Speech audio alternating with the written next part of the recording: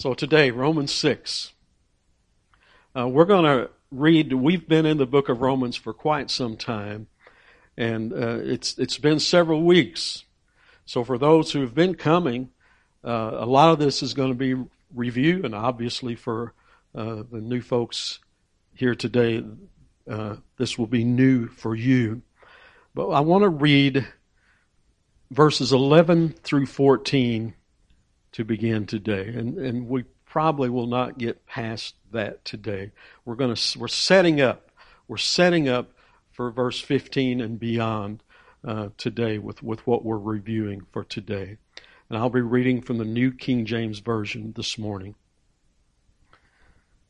Likewise, you also reckon yourselves to be dead indeed to sin, but alive to God in Jesus Christ our Lord. Now, I'm going to pause there for a minute. He's talking to the children of God. That's who he's talking to right here. So likewise, you children, you born-again believers, reckon yourselves to be dead indeed to sin, but alive to God in Jesus Christ our Lord. Therefore, do not let sin reign in your mortal body, that you should obey it in its lusts. And do not present your members as instruments of unrighteousness to sin, but present yourselves to God as being alive from the dead, and your members as instruments of righteousness to God. For sin shall not have dominion over you, for you are not under law, but under grace. Let's pray once again. Heavenly Father, we give you thanks for your word. And Lord, as we come, just a simple prayer of, Lord, what we know not, teach us. What we have not, give us. And perhaps most importantly, who we are not, make us. For Christ's sake, and in His name I pray. Amen. Amen. Chase, could you just put verse 11 up by itself? Likewise, this passage is a transition. And we're coming to that first verse of verse 12, which is, I believe, the first exhortation in the book of Romans, which when I read that in someone's commentary, I could hardly believe that. But he has been setting everything up to this point to tell us now, therefore, because of everything I've said so far, this is how you should act and respond. So likewise, even so, knowing and fully believing in everything that Paul has said up to this point. And this is crucial. It's crucial, child of God, for you to understand who you are. It's crucial for you to be able to do everything past this. You need to have a very firm foundation of knowing who you are and who God is and who Christ is in you. Because the only way that we can live as we should, the only way that we can fight the fight of faith that we should, because we can't do it of our own strength. We sang the song this morning, the arm of flesh will fail. It must be in His strength. And so we must have a firm foundation of who we are in Christ. So likewise, you also reckon. That's an accounting term. We've talked about that quite a bit. It doesn't, we may hear that we don't use that word almost maybe in slang. Well, I reckon so. Now, that's probably about the only time we would use that. And so when we read it here, it's like, well, that just means just kind of think about it or something real casual. It's not. It's not that. It's not a casual thing. It's reckon, to truly consider and know, to count it as so, to count it as fact, you see. To know this is a reality. Reckon yourselves to be dead indeed to sin, but alive to God in Christ Jesus our Lord. Child of God, may we know for certain some facts that Jesus died for sin. That's a fact. And all who believe the gospel of Jesus Christ, all who have by faith believed, repented of their sin, and received Christ have been united with Christ and are now in Christ. For every believer here this morning, or who may listen to this, I hope you grasp that you are in Christ. We have been united with Christ in His death, and through Him we have the penalty of our sins paid in full. Amen? Sin is no longer our master. We are no longer slaves of sin. We are now a new creation in Christ. We are no longer under the reign of sin and death in Adam.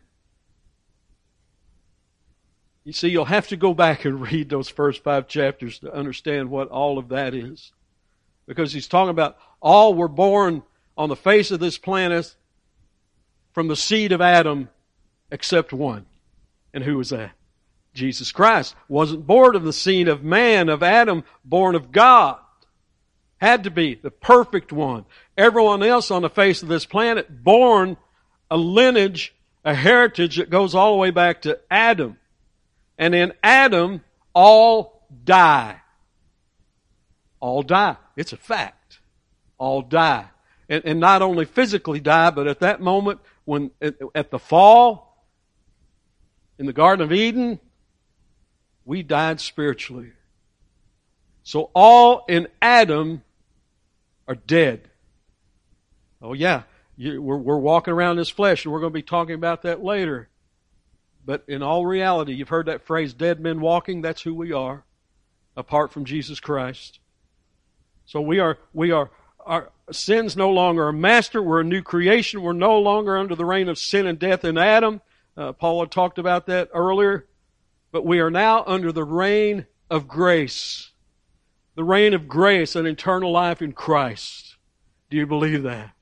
So I'm going to ask that a lot today. Because you need to have a firm conviction in the midst of this. Our old man was crucified with Christ. It is no longer I who live, but Christ in me. Child of God, we have been justified by grace through faith. No longer under the law, but now under grace. Once an enemy of God, but now a child of God. Once a slave to sin, but now a slave to righteousness. Once under the wrath of God, but now, having been set free, there is therefore now no what? Condemnation to those who are in Christ Jesus our Lord. Everyone on the face of this planet is one of two things. And I say that a lot here because it's true. You're either saved or you're lost. You're either still under the law or you're under grace. You're either born again or you're still dead in your trespasses and sins. There's no other category.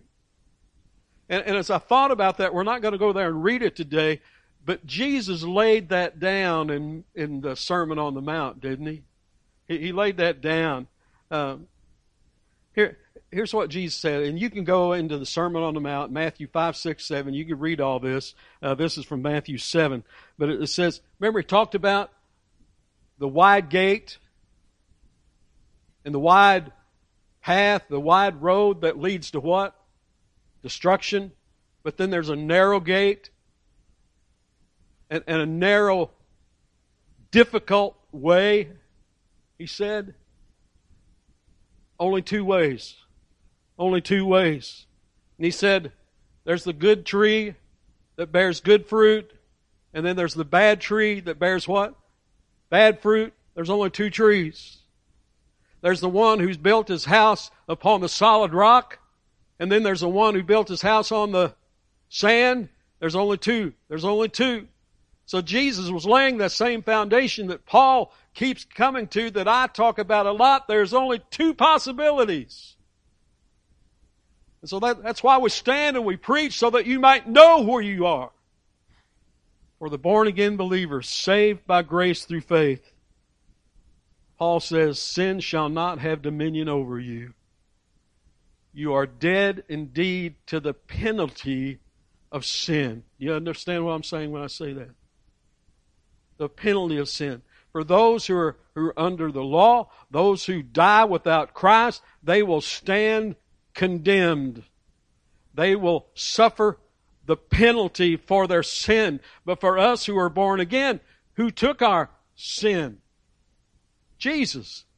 Jesus bore the wrath that was deserved for us.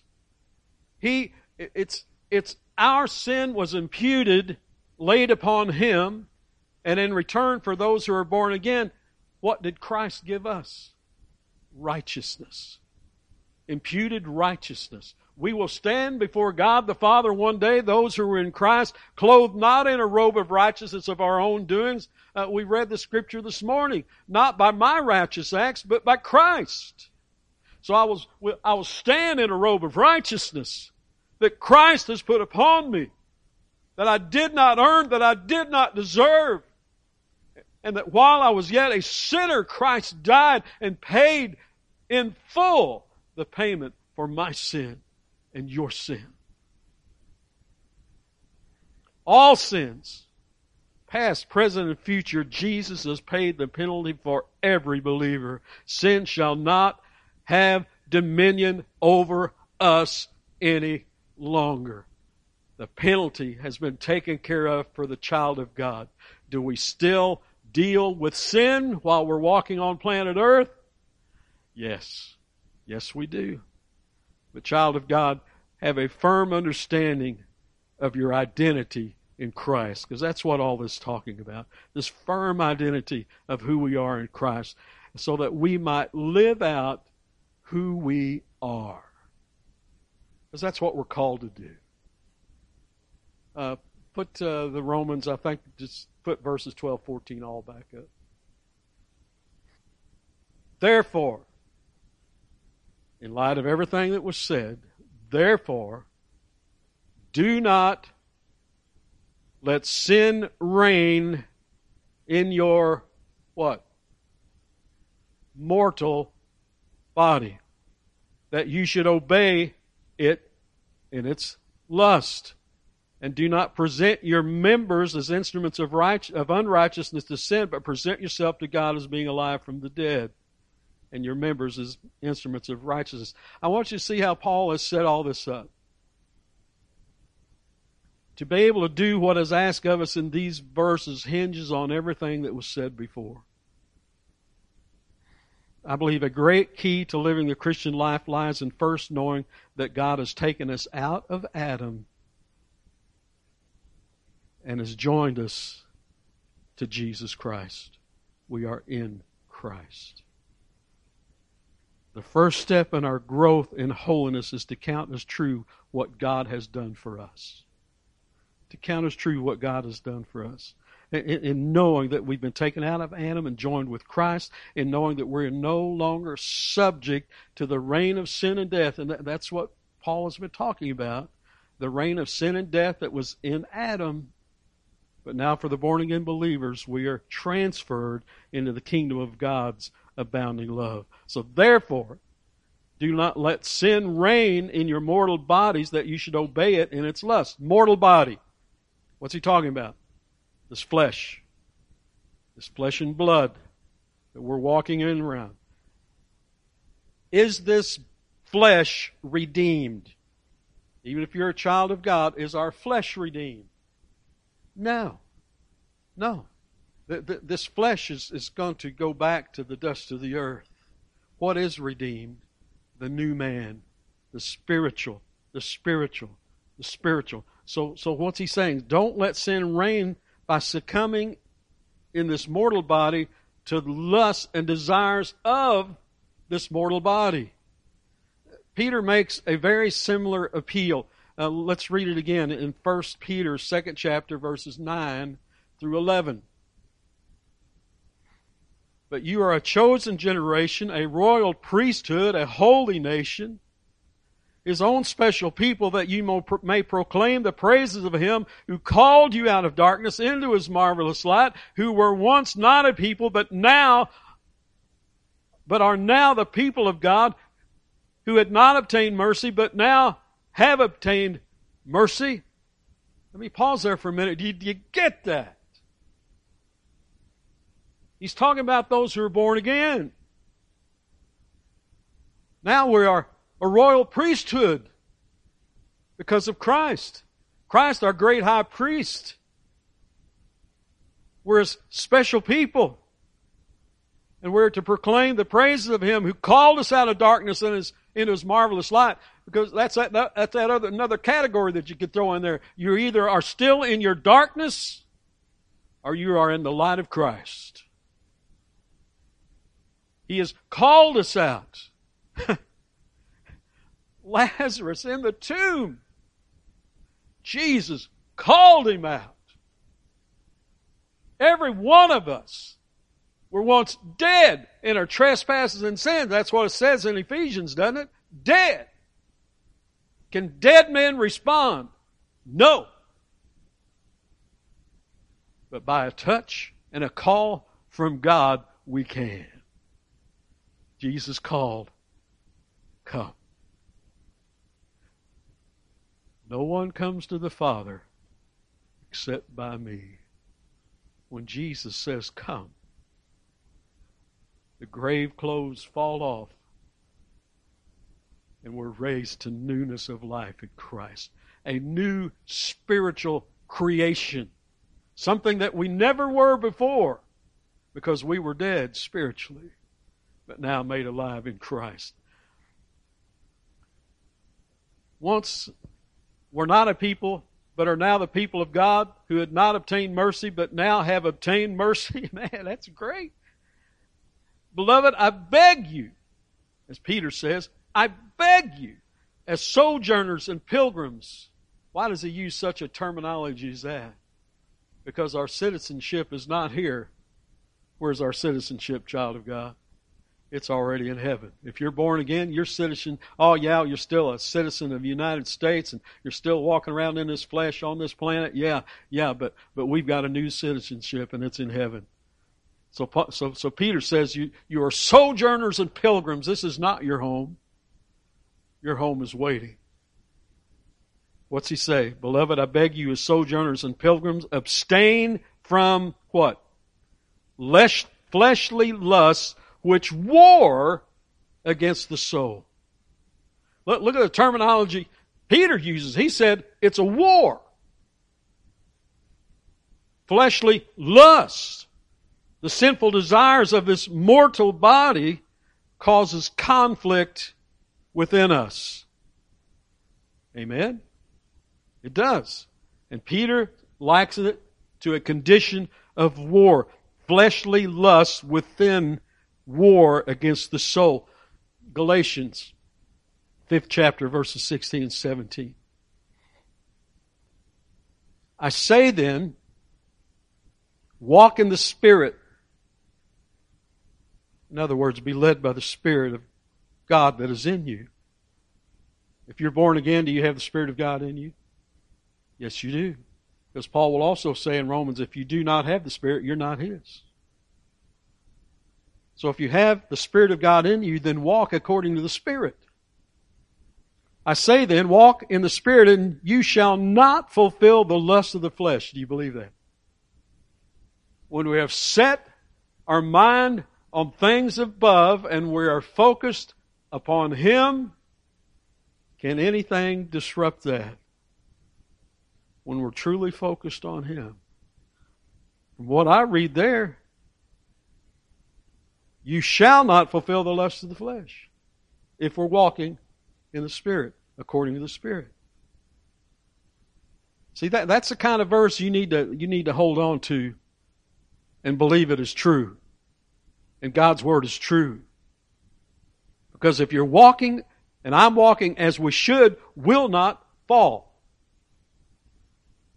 But it's only when we take our eyes off of Him and let it go to something else, then lust and a multitude of temptations can take root.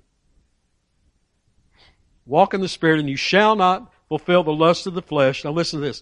For the flesh lusts against the Spirit, and the Spirit against the flesh, and these are contrary to one another, so that you do not do the things you wish. I'm again going to venture to say that's talking to every one of us that's in here. You ever stumble into a temptation and succumb to it? I want to read that passage from Romans 7, because this is where we're going to be going in a few weeks. Paul, he's going to keep talking about these things. In Romans 7, verses 18 through 25. Now, let the Word of God encourage you this morning.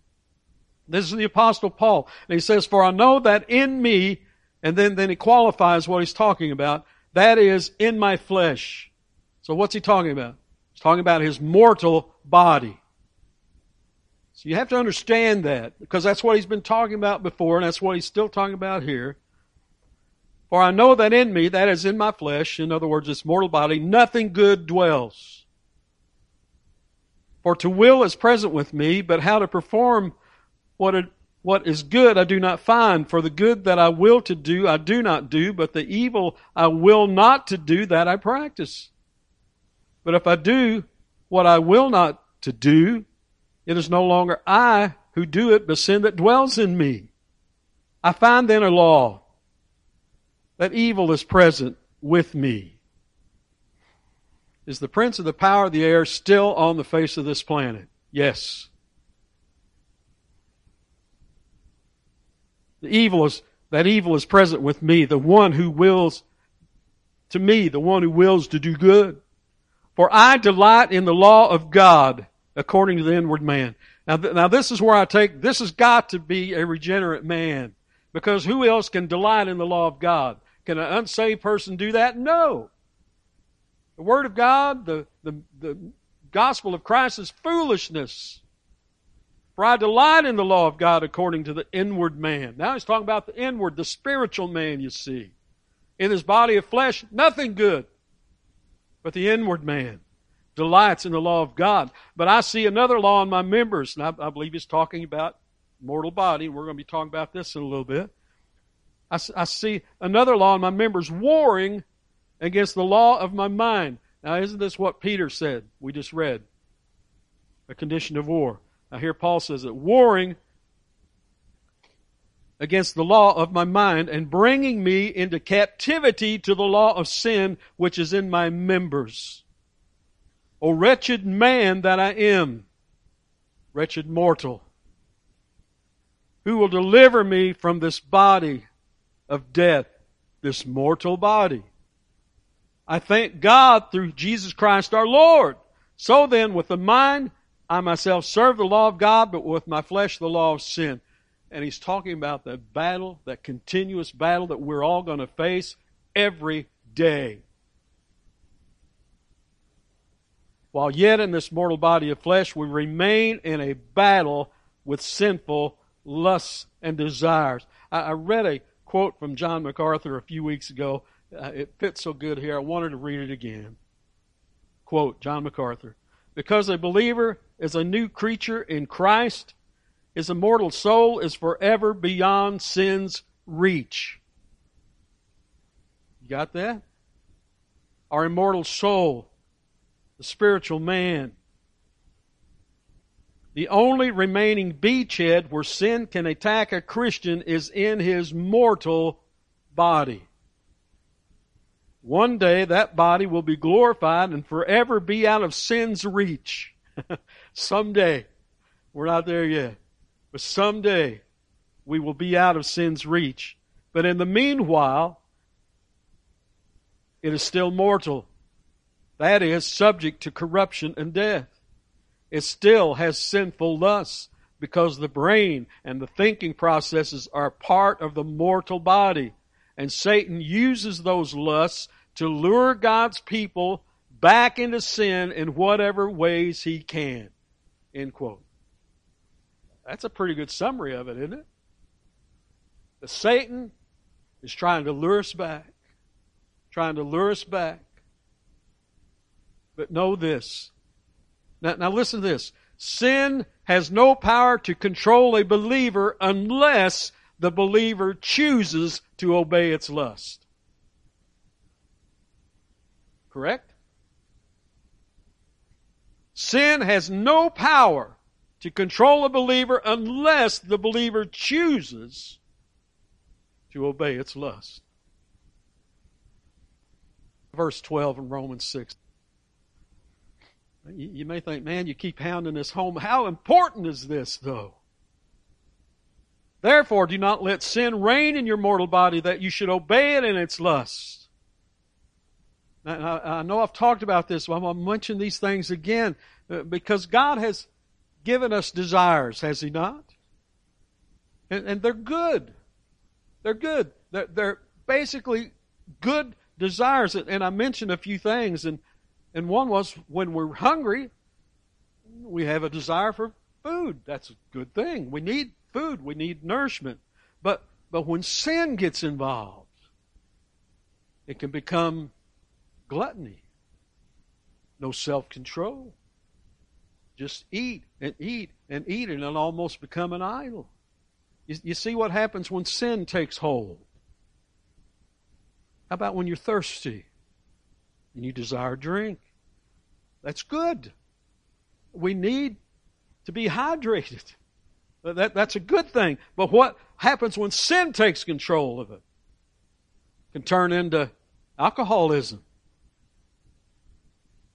It can turn into addiction. How about this? How about the desire for sexual satisfaction? Oh, don't talk about that. But that's a good thing. That's a good thing within the bonds of marriage.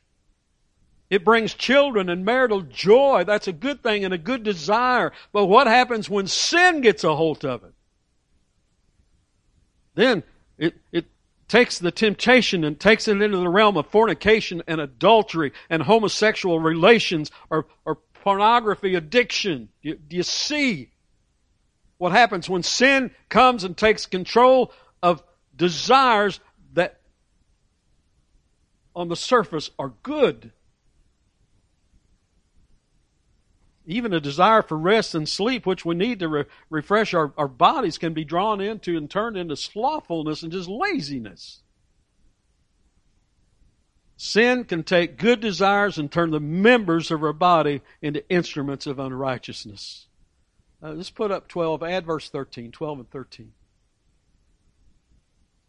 Therefore, do not let sin reign in your mortal body, that you should obey it in its lust, and do not present your members as instruments of unrighteousness to sin, but present yourselves to God as being alive from the dead, and your members as instruments of righteousness to God. Now, we've been reading that several times. It's talking about the members of your body. What's it talking about?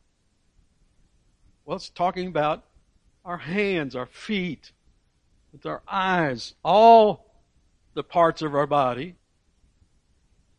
You know what I'm saying? All the parts of our body. Do not present them to be used as instruments of unrighteousness. Do not allow them to be used by Satan and temptation. Do not put them at the disposal of sin to be used by sin. Now, I want us to remember this, and this is something new that I haven't talked about yet. But in the book of James, and some of you, as soon as I say James, you know what I'm getting ready to say. What does James say is the most deadly member in our body? The tongue. The tongue. The most deadly weapon of unrighteousness is the tongue. Let's read it today in James 3, verses 5 through 10.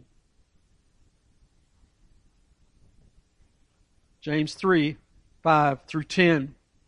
Even so, the tongue is a little member, and it's talking in the same language as Paul has been talking about, members of our body. It is a little member of our body, and boasts great things. See how great a forest a little fire kindles, and the tongue is a fire, a world of iniquity. The tongue is so set among our members that it defiles the whole body. Now, think about that. What we say. The tongue is a fire, a world of iniquity. The tongue is so set among our members that it defiles the whole body and sets on fire the course of nature, and it is set on fire by hell. For every kind of beast and bird and of reptile and creature of the sea is tamed and has been tamed by mankind, but no man, you get that? No man can tame the tongue. It is an unruly evil, full of deadly poison. With it we bless our God and Father, and with it we curse men who have been made in the similitude of God. We've been made in God's image, in other words. Verse 10, out of the same mouth proceed blessings and cursing. My brethren, these things ought not to be so. Maybe, this I know, that when I get up here and the Lord has given me all these things to talk about, I know that He has something in particular for everyone here if they will listen and have ears to hear. Or perhaps for some of you, it's this portion right here. You've let your speech get out of hand. And when you let your speech get out of hand, what happens to your Christian witness? Our tongue.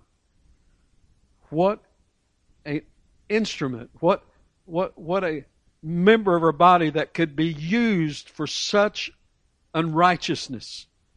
In James, the first chapter, verses 19 and 20, so then, my beloved brethren, let every man be swift to hear, slow to speak, slow to wrath, for the wrath of man does not produce the righteousness of God. In Proverbs 29, verse 20. Do you see a man hasty in his words?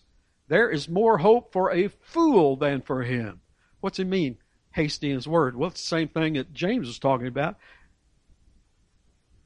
He's quick to respond. Don't do that. Be swift to hear and slow to speak. Don't be hasty in your speaking and your response. In other words, stop and think. Everybody just hear that? Say amen. Stop and think. A grandkid sitting back here, did you hear that just this week when we had our little devotion? To stop and think before you speak. Man, there's a lesson to teach your children. Sometimes you need to put your hand up and say, whoa, whoa, whoa, whoa, just stop talking.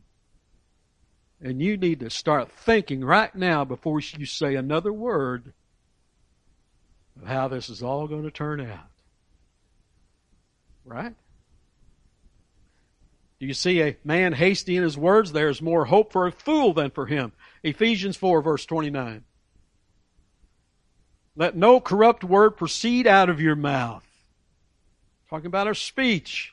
Let no corrupt word proceed out of your mouth, but what is good for necessary edification, that it may impart grace to its hearers. See, in our speech, we want to impart grace. Be slow to speak. Don't be hasty in your words. Let no corrupt word proceed out of your mouth. In other words, stop, take a moment, take a breath, think before you speak, before I speak, before you respond and react, because there you go. How often does our hasty response and reaction to something cause us to say or do something that we're going to regret later? You ever been there? Something flares up at the moment, catches you off guard, and boom! The words fly. We need to take a moment before we respond or react to any situation. May we learn to stop and think, what will my words and actions accomplish? Will my words be hurtful or will they be helpful? Will my words encourage or discourage the hearer? Before we speak or act, stop and think. Stop and think. Does the Word of God say anything about our thinking? Yeah, it does. But let's keep going. Philippians 4, verses 8. What's the Word of God say about our thinking? I think we need to reflect on this. Finally, brethren, whatever things are true, whatever things are noble, whatever things are just, whatever things are pure, whatever things are lovely, whatever things are of good report, if there's any virtue and if there's anything praiseworthy, meditate, think on these things. There's your list. There's your one of Paul's lists. Let's go to another portion that I read this here a lot, and we talk about this a lot here in 2 Corinthians 10, verses 3 through 5. For though we walk in the flesh,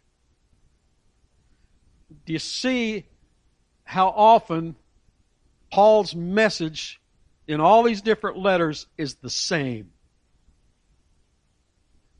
For though we walk in the flesh, in this mortal body, same thing he's talking about in Romans. For though we walk in the flesh, we do not war according to the flesh.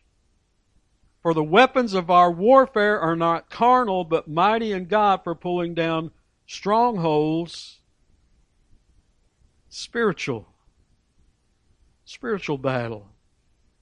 So often, I know you've perhaps heard it said, it's a battle for our mind, for our thinking. Mighty in God for pulling down strongholds, casting down arguments, and every high thing that exalts itself against the knowledge of God. That's why we need to know the Word of God. It's our food, which we're spiritually strengthened.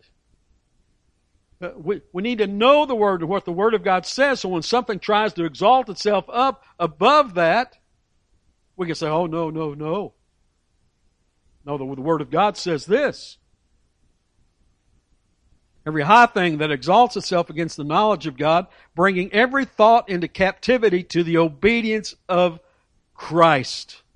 Bring every thought into captivity to the obedience of Christ. What's that mean? Well, I believe it means that when we are tempted to believe something that is not true according to the Word of God, or perhaps when we are tempted by lust, or when we're tempted to commit sin, that we must take those thoughts captive. You say, oh, no. I know that's what you're trying to tell me, but the Word of God says this, that I'm to abstain from this, and that He has given me the power through Him to do that. So it's to be able to stop these thoughts in their tracks and to say no. And to say, when I say that, some people say, well, it's my willpower. I can do that. I can say no with my strength and my willpower. No, it's not just that. In saying no, it's because you have first said yes to Christ, and you're saying yes to God, and you're saying yes to His truth to such a degree that it just is a natural overflow for us to say no to these things. Do you get that? It's our great desire for Him that should cause us to have that within us to be able to say no, to act and respond and speak as a child of God should. Put that Romans 6, 12 through 14 up one more time. Therefore do not let sin reign in your mortal bodies, that you should obey it in its lust, and do not present your members as instruments of unrighteousness to sin, but present yourselves to God. Yield yourselves to God as being alive from the dead, and your members as instruments of righteousness to God. Now, I want us to jump to Romans 12, first 2 verses. And think about what Paul is saying here. He has said this in chapter 6. We're going to jump over 6 chapters. What's he say? I beseech you, therefore, brethren, by the mercies of God, that you present your bodies. He's still talking about it, folks. That you present your mortal body as a living sacrifice. to place it on the altar, a living sacrifice to Him, holy, acceptable to God, which is your reasonable service. And do not be conformed to this world, but be transformed by the renewing of your mind, that you may prove what is that good and acceptable and perfect will of God. I want to do this. I want to, Chase, we're going to jump a little bit here. Go to Romans 13. Let's keep going. Here's the train of thought with the Apostle Paul. Let's keep following it down through here, because he's been talking about how we should live and how we should stand and how we do battle, and the spiritual battle, and how we're to not let the enemy take over the members of our body. Don't surrender the members of your body to be used as instruments of unrighteousness. And now here in Romans 13, verses 11 through 14, listen to this. Listen to this. And do this, child of God, do this, knowing the time, that now it is high time to awake out of sleep. But again, perhaps this is speaking to someone today. You've been just kind of sitting back and cruising. Or perhaps the Lord is saying, it's time to wake up. It's time to get back in the battle. It's time to quit allowing the members of your body to be used as instruments of unrighteousness. Awake out of your spiritual slumber. For now our salvation is nearer than we first believed. The night is far spent. The day is at hand. Therefore, let us cast off the works of darkness, and let us put on the armor of light. Let us walk properly as in the day, not in revelry and drunkenness, not in lewdness and lust, not in strife and envy, but put on the Lord Jesus Christ, and make no provision for the flesh to fulfill its lusts. He said it in what we know as chapter 6. He talked about it in 12. He talked about it in between 2. But we're chapter 13 here, and he's still talking about it. Is this important? Yes. Anytime in the Word of God you have something and it keeps hounding on it over and over and over, rest assured that's important. But put on the Lord Jesus and make no provision for the flesh. Well, preacher, I've messed up. We all have. And we all will. Am I going to live the rest of my days perfect? I'm going to try to. I'm going to try to. But I know my track record, and you know yours. So may we remember this: when we stumble and fall, 1 John 1:9. 1 John 1:9. This is great. If we confess our sins, He is faithful and just to forgive us our sins and to cleanse us from all unrighteousness. Now, I think this is for the child of God, because it's just been talking about don't present your members as instruments of unrighteousness, and there are times when we're going to do that. But He is faithful. We're His child. At that moment, we're a disobedient child. And this I know, He'll not leave us out there, will He? He'll not leave us out there. What's the Word of God say? The one lost sheep, the one that has strayed away from the fold, He'll leave the 99 and He'll go for that lost one, the one who strayed away. And if you stray away, you may be out there for a little while. But I guarantee you this, He'll come for you. And in that coming for you, there may be some discipline involved in bringing you back. Consequences of our sin. Could be there. But aren't you thankful that He's a loving, gracious Heavenly Father? What shall separate us from His love? Nothing. We're always His child. Nothing can take us away from that. It's just at times we're a disobedient child. And when we fall into disobedience and sin, remember this. Confess our sins. If we confess our sins, that's in a verb tense in the Greek that means keep on confessing. If we keep on confessing, because we need to, I need to keep on confessing, and He will cleanse us, lift us up by His mighty hand, that we may continue on with Him. And that's for the believers. But what about if there's an unbeliever that's here today, or an unbeliever would might listen to this sermon? You know, the question, if I put it this way, have you put on the Lord Jesus? Have you forsaken sin? Have you come to realize that you're a sinner in need of a Savior? Is the Lord calling to you? In other words, are you saved? Because here's what the Word says in John 3, verses 14 through 18. And as Moses lifted up the serpent in the wilderness, even so the Son of Man must be lifted up. Now pause there just for a second. That's from the book of Numbers, where the Lord had sent disobedience. He sent fiery serpents that came and was biting people. You remember that story? And they were dying. And they were dying. And they cried out, well, ask God to do something. Ask God to do something. And the Lord told him to make a bronze serpent, put it on a pole and lift it up. The very thing that was killing them, he was told to make an image of it and lift it up. And then what did it say?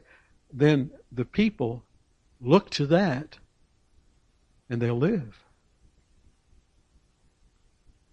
It's talking about Jesus Christ. Do you understand that? Jesus Christ lifted up on the cross, and God made Him who knew no sin to be what? Sin for us. Again, so that we might live. The very thing that is condemning all of mankind to condemnation, sin, God placed on Jesus Christ, and He was lifted up. And what we must do now is look to Him, all you ends of the earth, and be ye saved. We look to Him who was lifted up, the one who became sin, took the wrath, took the punishment of God for all who would believe. For God, let me start again. And as Moses lifted up the serpent in the wilderness, even so must the Son of Man be lifted up, that whoever believes in Him should not perish but have eternal life. For God so loved the world that He gave His only begotten Son, that whoever believes in Him should not perish but have everlasting life. All who believe, they'll not perish. For God did not send His Son into the world to condemn the world. He didn't, did He? The world was already condemned. Understand that. The world was already condemned. So God didn't send His Son into the world to condemn the world, but that the world through Him might be saved. That's why Jesus came.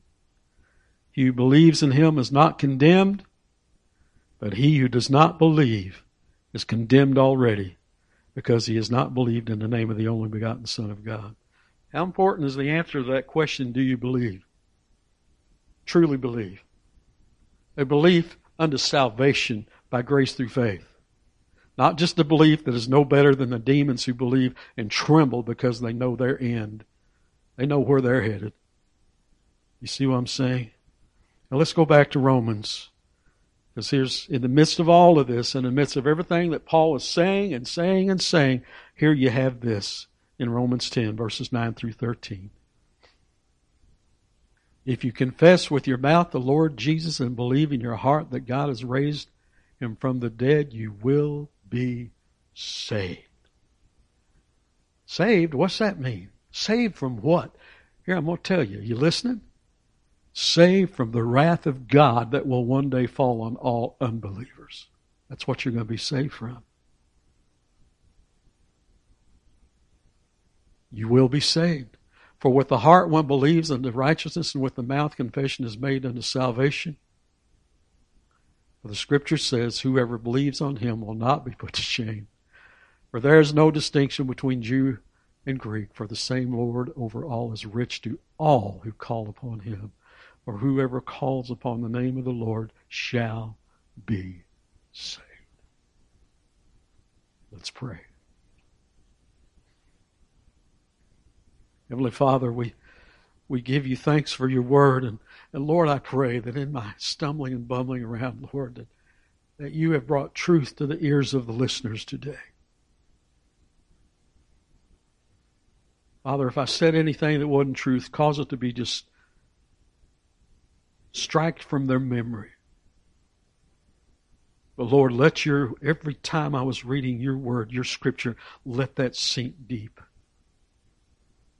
And Father, should there be one who would listen to this, who is yet lost in their sin, who is still far from you, who is still dead in their trespasses and sins, Lord, I pray by a miracle of mercy, Lord, by a miracle that only you can perform, that, Father, you would open their eyes, that they might see you, that you would call them, Lord.